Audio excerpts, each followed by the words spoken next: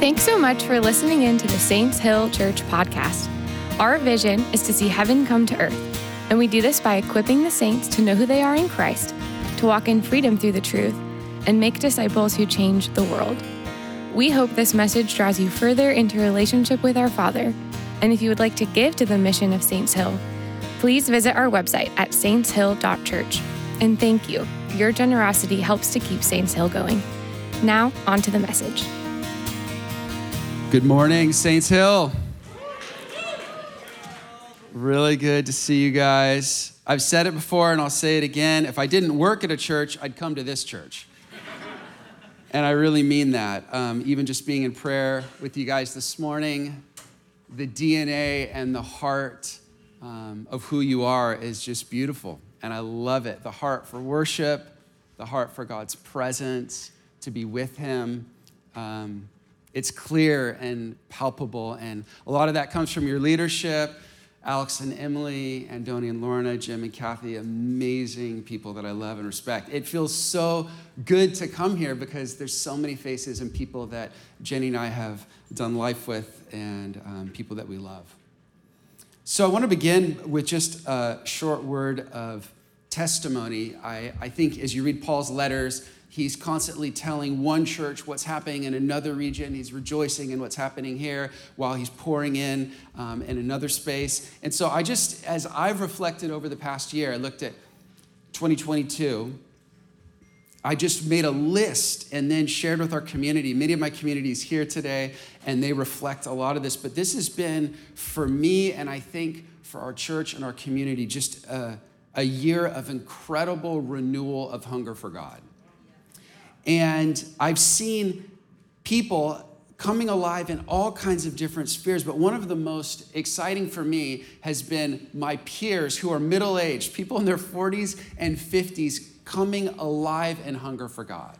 And I brought some of them here with us to do some prayer ministry, to pass on some of what they're experiencing. But there have just been so many that have been coming alive in hunger for God, for prayer, worship, for justice. It's been absolutely amazing. And as you know, quick update, local politics in Portland is failing. The public schools are teaching gender confusion, houselessness, totally unsolved. We're heading into a recession, and yet, in the midst of that, I'm seeing people joyfully compelled to greater intimacy and passion for Jesus and his mission than never before. You know, it's funny because I always wanted to be a missionary. We tried it, didn't work, came back. And then the other day I was driving around Portland and I was like, wait a minute.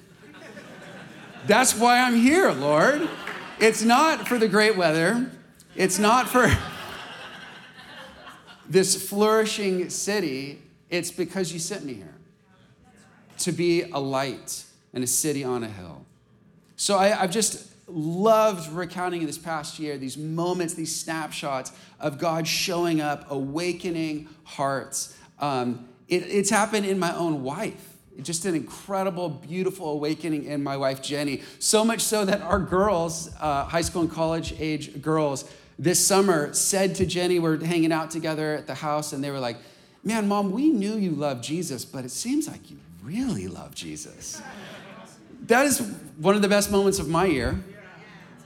We started a boiler room prayer, which is every Sunday gathering when someone's preaching underneath. I think this was from Spurgeon. Spurgeon had a team that went and prayed with them under the boiler room. We've started doing that, and it's been, for my community and my friends that are here, it's the highlight, is going down there to lean into wild and prophetic prayer on behalf of the person teaching and the room hearing. That's been a highlight. We've seen a lot of retired folks and folks with gray hair like mine that have come, which has been newer to Bridgetown. But I look around here and I see that there's something generational that God's doing here as well. And that's a sign of the kingdom. It's fun to plant a church with a bunch of people in their 20s and maybe a few over 30. But it's something else when God starts to do this generational thing. And it reminds me of what the Lord's put on my heart for this season, this Joel 2 kind of moment where men and women, young and old, are hearing from God, speaking out what they hear, and really creating a new destiny through the prophetic. And I think that's what's happening here, and I think we've been experiencing that as well.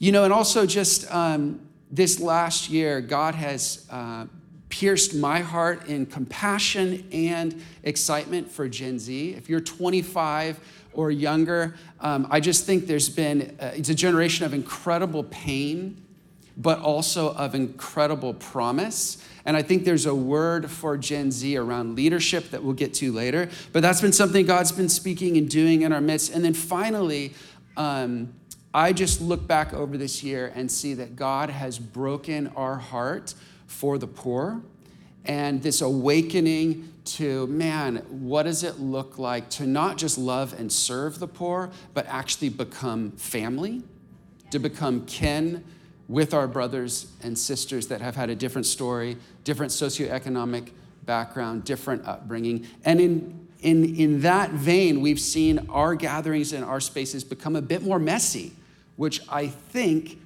is actually how it's supposed to be. So as I look at this last year, for me, I just want to give a testimony, which is a way of saying, do it again.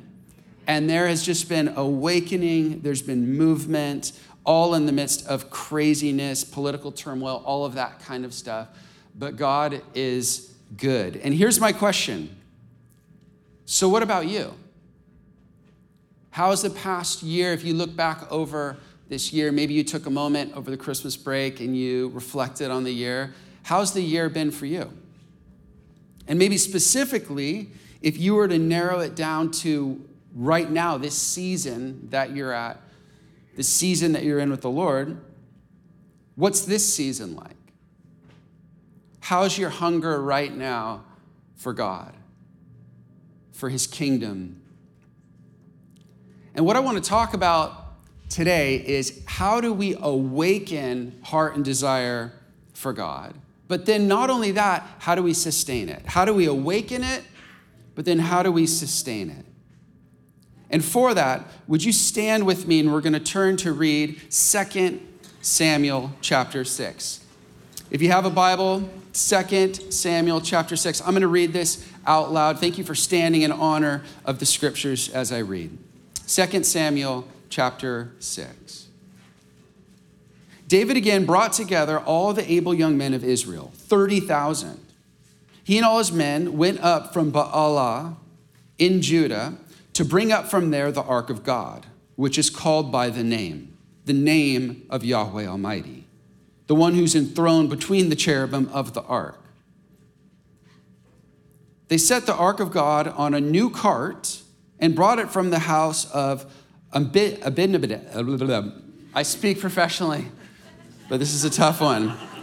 Abinadab. I think I rushed it the first time. Which was on the hill. Uzzah and Ahio, it's kind of like Ohio, but it's Ahio, sons of Abinadab, were guiding the new cart with the ark of God on it. And Ahio was walking in front of it.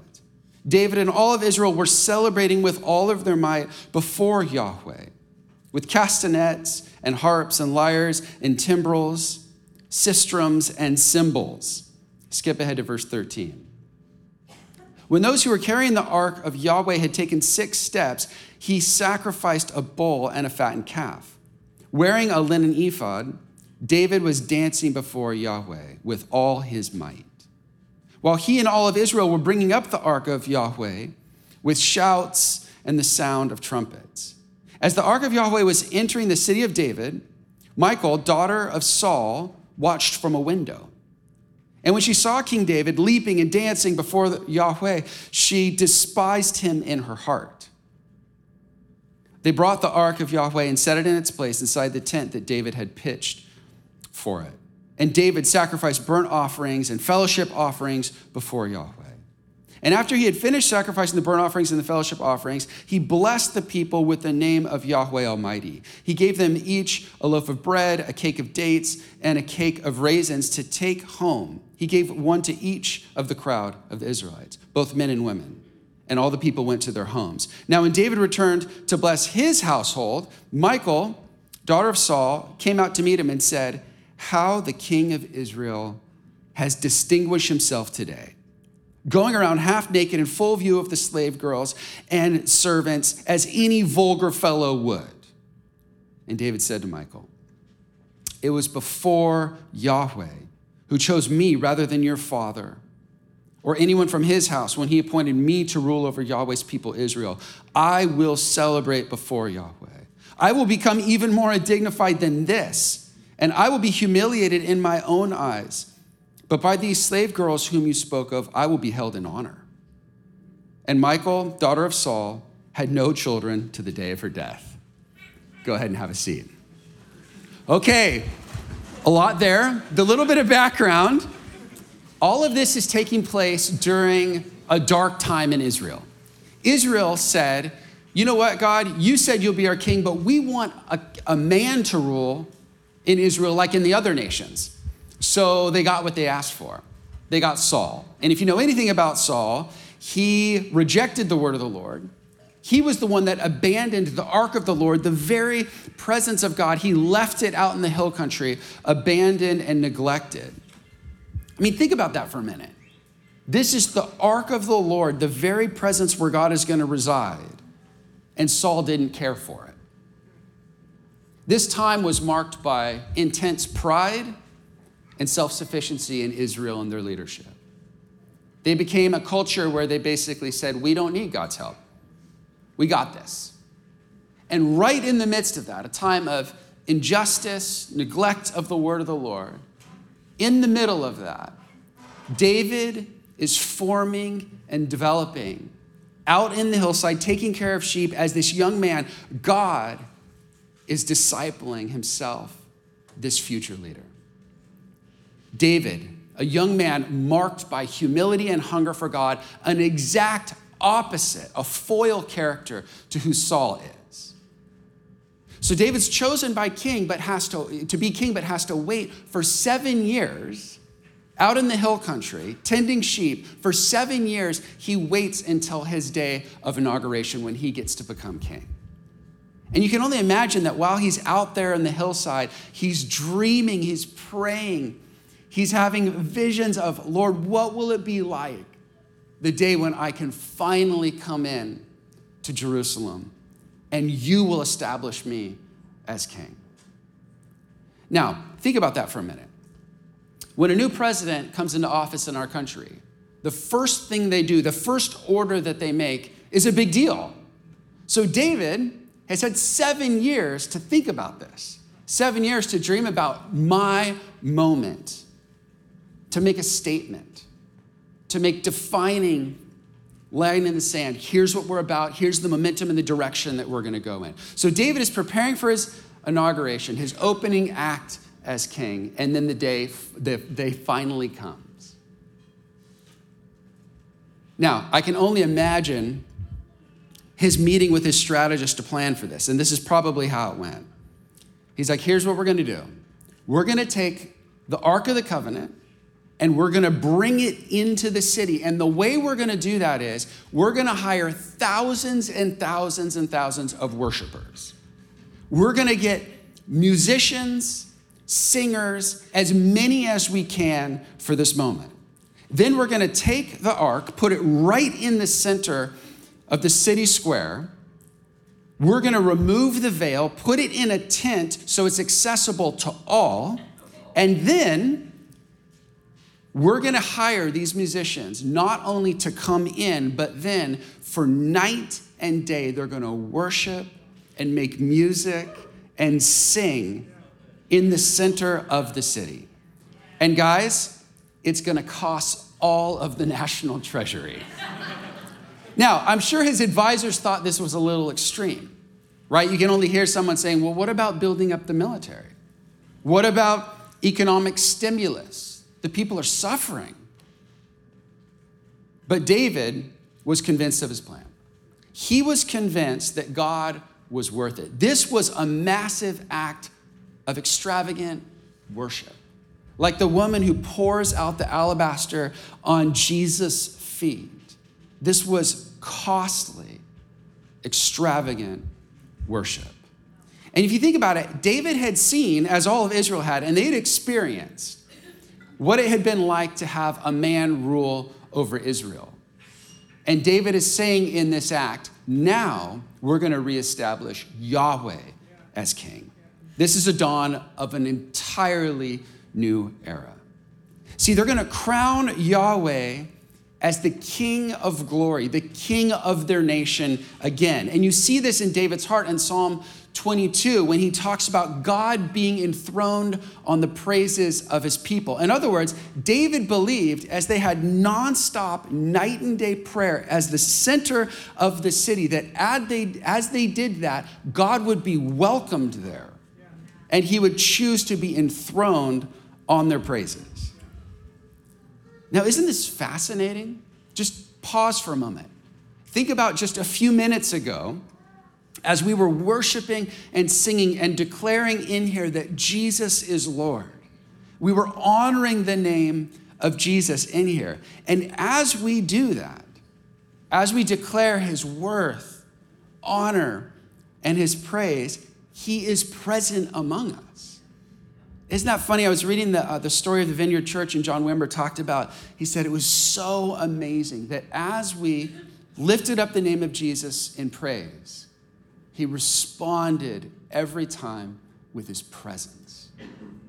And isn't that it? We're worshiping together, and then we sense God is in our midst. I think there's even some of what the Lord taught us to pray in the Lord's Prayer. Our Father who is in heaven, holy is your name. Your kingdom come, your will be done. As we declare our Father in heaven as holy, his will is done in that place of praise. It's beautiful. We create heaven on earth as we praise. And I think David knew this. He wanted this environment of prayer and praise 24/7. So as people went about their daily life in Jerusalem, they would hear the praises coming out of the tent. Think about that for a minute.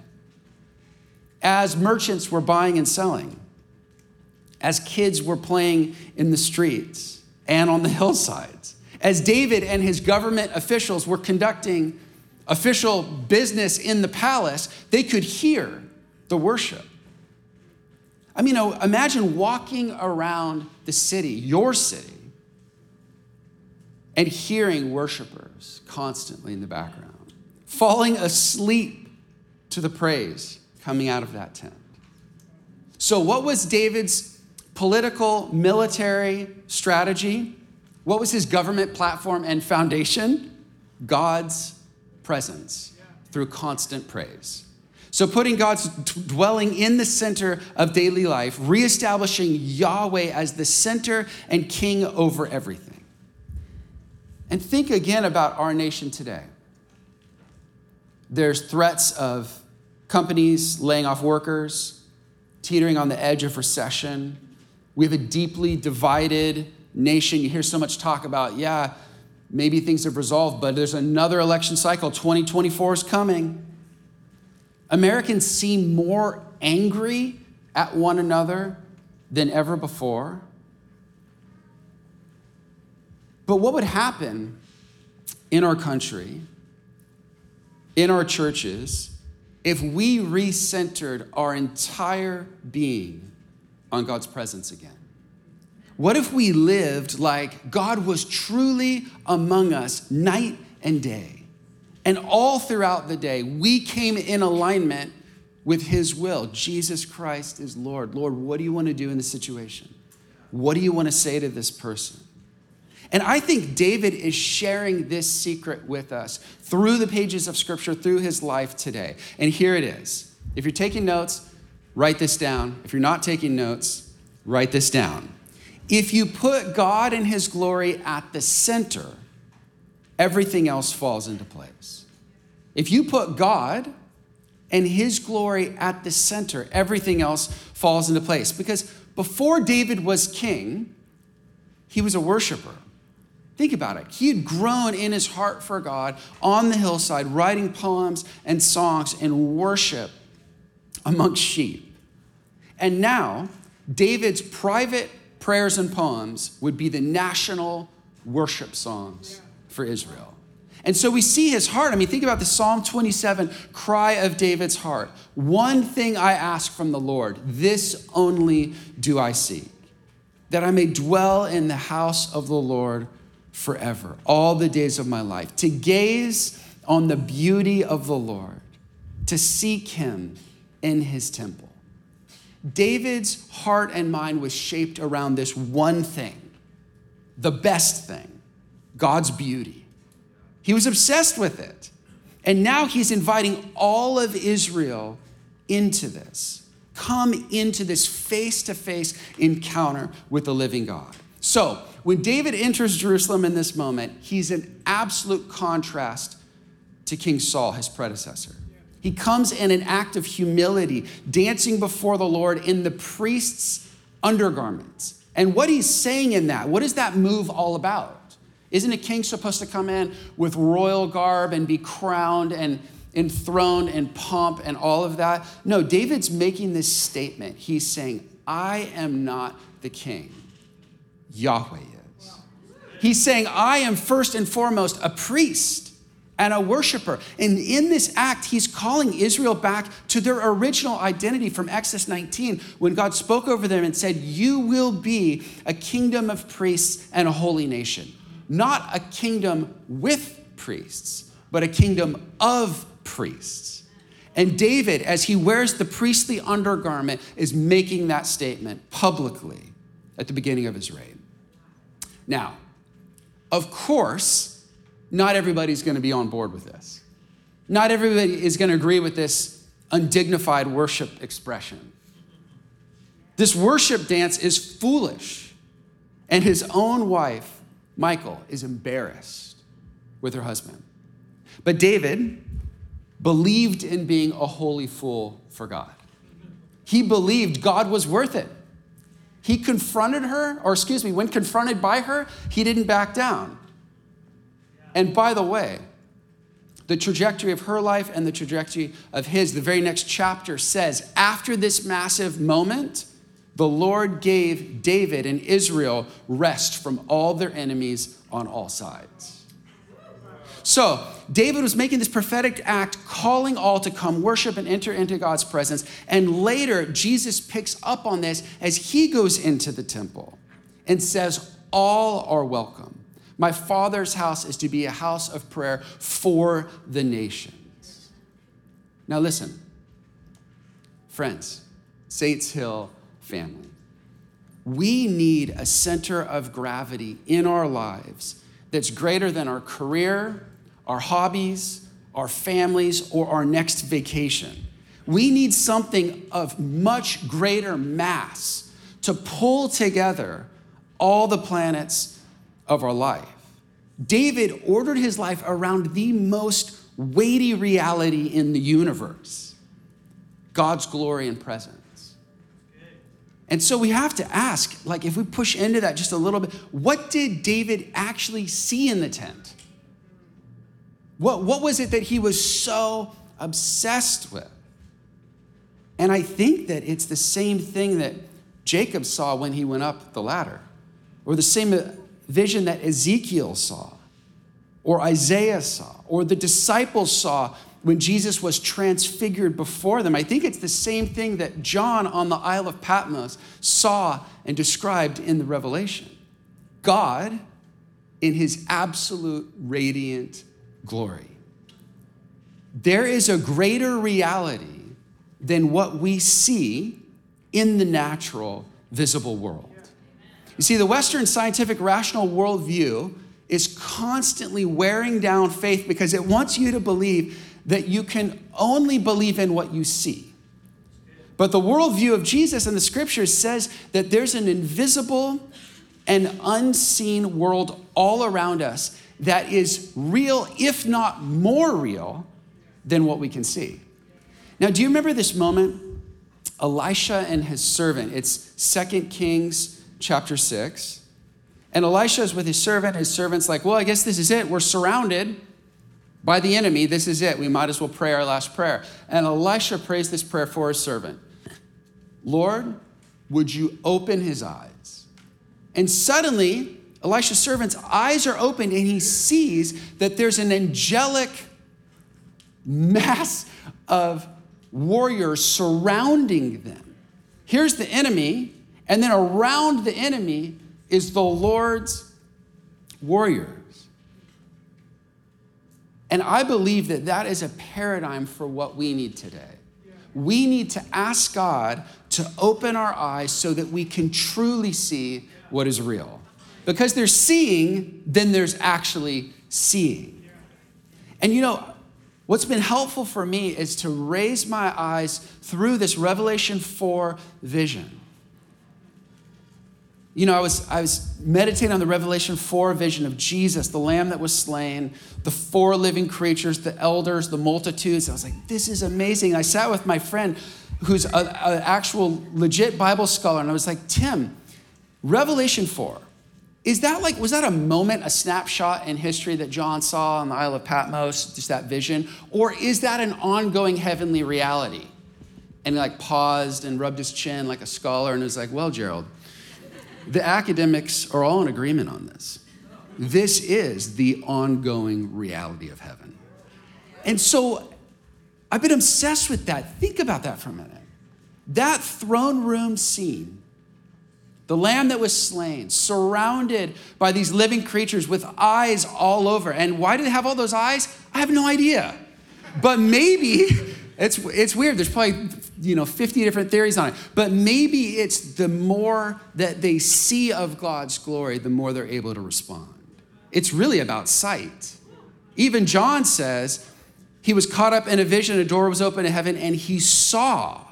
So there's something about this reality of Jesus enthroned in heaven that we're invited to see. And see, all the saints and the mystics have known this over the years, that the center of all reality is a person, a loving, compassionate person, Jesus. And when we become aware of the eternal glory of the Father, Son, and the Spirit, when we turn down the noise on everything else around us, all the distractions, and seek his face, we can encounter the most beautiful, captivating, the Lamb that was slain, the one that the elders, the creatures, the multitude of every tongue, tribe, and nation, and they never stop singing, holy, holy, holy, worthy, worthy, worthy. But how do we keep that reality before us? We can come to church, collectively bring our faith together and agree in a moment, yes, that is true. Yes, that is real. I want to see that. And then Monday, Tuesday, Wednesday. So how do we keep this reality before us? Is there a practice of Jesus and even the ancient early church where they were able to keep this ongoing vision, the presence of Jesus? I mean, we don't have the tent of David. We don't have an ark in the center. Maybe you do. Newburgh is, unique. Maybe you have that in the center of downtown. We certainly do not in Portland. We can't walk downtown and hear the 24/7 worship and praise. We don't go to bed. We don't go throughout our day hearing the worship emanating out of the tent of David. So how then do we, in the words of Paul, pray without ceasing? Stay aware and connected, constantly connected, desperately dependent to Jesus. How do we do that? Well, David couldn't spend all night and day in the tent either. Remember? He had to go do some kind of executive functions as king, and then he would come back in there for worship. Then he'd go back, right? But what we see in the life of David and in ancient Israel, and I think even in the early New Testament church, is a daily prayer rhythm. Listen to what David says in Psalm 55. He says, "As for me, I call to the Lord, and the Lord saves me. Evening, morning, and noon, I cry out in distress, and he hears my voice." Now, the Jewish day starts at sundown, so David starts with evening. And what I think he's saying is that 3 times a day, David would stop to reconnect back into God's presence in prayer. Consider Daniel, who kept this sacred rhythm of prayer even when taken into Babylonian captivity. Look at Daniel chapter 6. Now, Daniel learned that the decree had been published. He went home to his upstairs room where the windows opened towards Jerusalem, and 3 times a day, he got down on his knees and prayed, giving thanks to his God, just as he had done before. So could it be that with David and Daniel, there was this rhythm, these fixed times of prayer, morning, afternoon, and evening? And think about Jesus came into an age in Judaism that was deeply shaped by this prayer rhythm. This practice, I think, actually shaped Jesus as well. As he comments on these hours of prayer, he refers to the hypocrites who conveniently find themselves in a public place for their afternoon prayer. That's why in Matthew 5, he says this, "And when you pray, do not do it like the hypocrites, for they love standing in the synagogues and on the street corners to be seen by others. Truly, I tell you, they have received their reward in full." Now notice, he's not criticizing them for meeting to pray or even for praying outside with others, but the heart motivation to be seen in their prayers. Now think about this. Have you ever wondered how, in the book of Acts, they would gather by the thousands at seemingly in a moment's notice with no cell phones and no Twitter? How did they do that? I think it was because they were in this daily fixed rhythm of prayer. They had times where they knew they would meet at the temple courts because they did it every day. We see this in Acts chapter 3. One last one. Look at this. Acts chapter 3. Really interesting. One day, Peter and John were going up to the temple at the time of prayer. When was that? Luke says, at 3 p.m. So maybe there's something for us to rediscover in this today. Maybe there's a way to stay connected to God by ordering our days not around meal times, not around work schedule, but what if our days were actually fixed and ordered around times to connect into God's presence in prayer? It seems to be this might be a practice of Jesus and the early church that we've never learned. And maybe this is just a simple step and invitation for us today. What would that look like? We've been doing this thing as a team where we set alarms on our phone. Morning's kind of easy. If you've been a Christian for very long, you know about waking up in the morning, giving that time to the Lord. But the afternoon time in our office, we set an alarm for 1 p.m. and we gather at 1 p.m. in the kind of the center of the church office. And that's specifically a time in the afternoon that we've set to praying for the lost. So every day at 1 p.m., the alarm goes off, we gather, and it's like a 3-minute prayer, and someone takes turns leading it. And oftentimes, it's got a couple rhythms to it. It's like, Lord, thank you for your compassion. Give me the compassion that you have for the lost. Second movement could be as short as, God, who are the people in my life that are far from you? God, would you draw them to yourself? Would you awaken them to your presence right now? Would you bring to mind something that they would draw to know you, Jesus, even in this moment? And then the third movement is maybe like, and now, God, would you send us out to be the answer to our prayers? Something as simple as that. So what we're doing is morning, beginning with the Lord's Prayer, afternoon prayer is prayer for the lost, and then finally, evening is a prayer of gratitude. And I've developed a practice that's really easy for me. When I leave in my car from our office parking lot at the end of the day, as I'm driving out of the parking lot, that is triggered in now my muscle memory and my DNA to give thanks for the days, all the things that happen in the office, all the things that God is doing. And then it's also, for me, this sounds weird, it's a cutting away. I'm like, Lord, I'm going home now. I'm not going back to work. I'm going home, keep me from my phone and my email. I'm going home to be done with the day. Morning, afternoon, evening. But there could be even a more simple step, just a super practical one. This last year, as I look at it for me, has had these beautiful moments of turning my car and my daily commute to the office and home from the office into my own little temple. And when I get in, I've got my playlist, I've got Upper Room, I've got Jeremy Riddle's new album. You guys heard that? Live from the Prayer Room. Holy smokes. It's revelation, the whole thing. It's phenomenal. So that is my sacred temple. I get in the car and I'm driving up over the Markham Bridge and I'm looking down at the city of Portland and I'm praying for a revelation of God's glory. God, the same thing that the angels see in the heavenlies right now, may Portland awaken to that. And so for me, that simple step of not listening to other music and not listening to the news, turns out I'm not missing hardly anything. But instead, turning that drive into a time of worship, so when I feel like it and when I don't. That has helped me. That practice has helped me to live in light of this greater reality.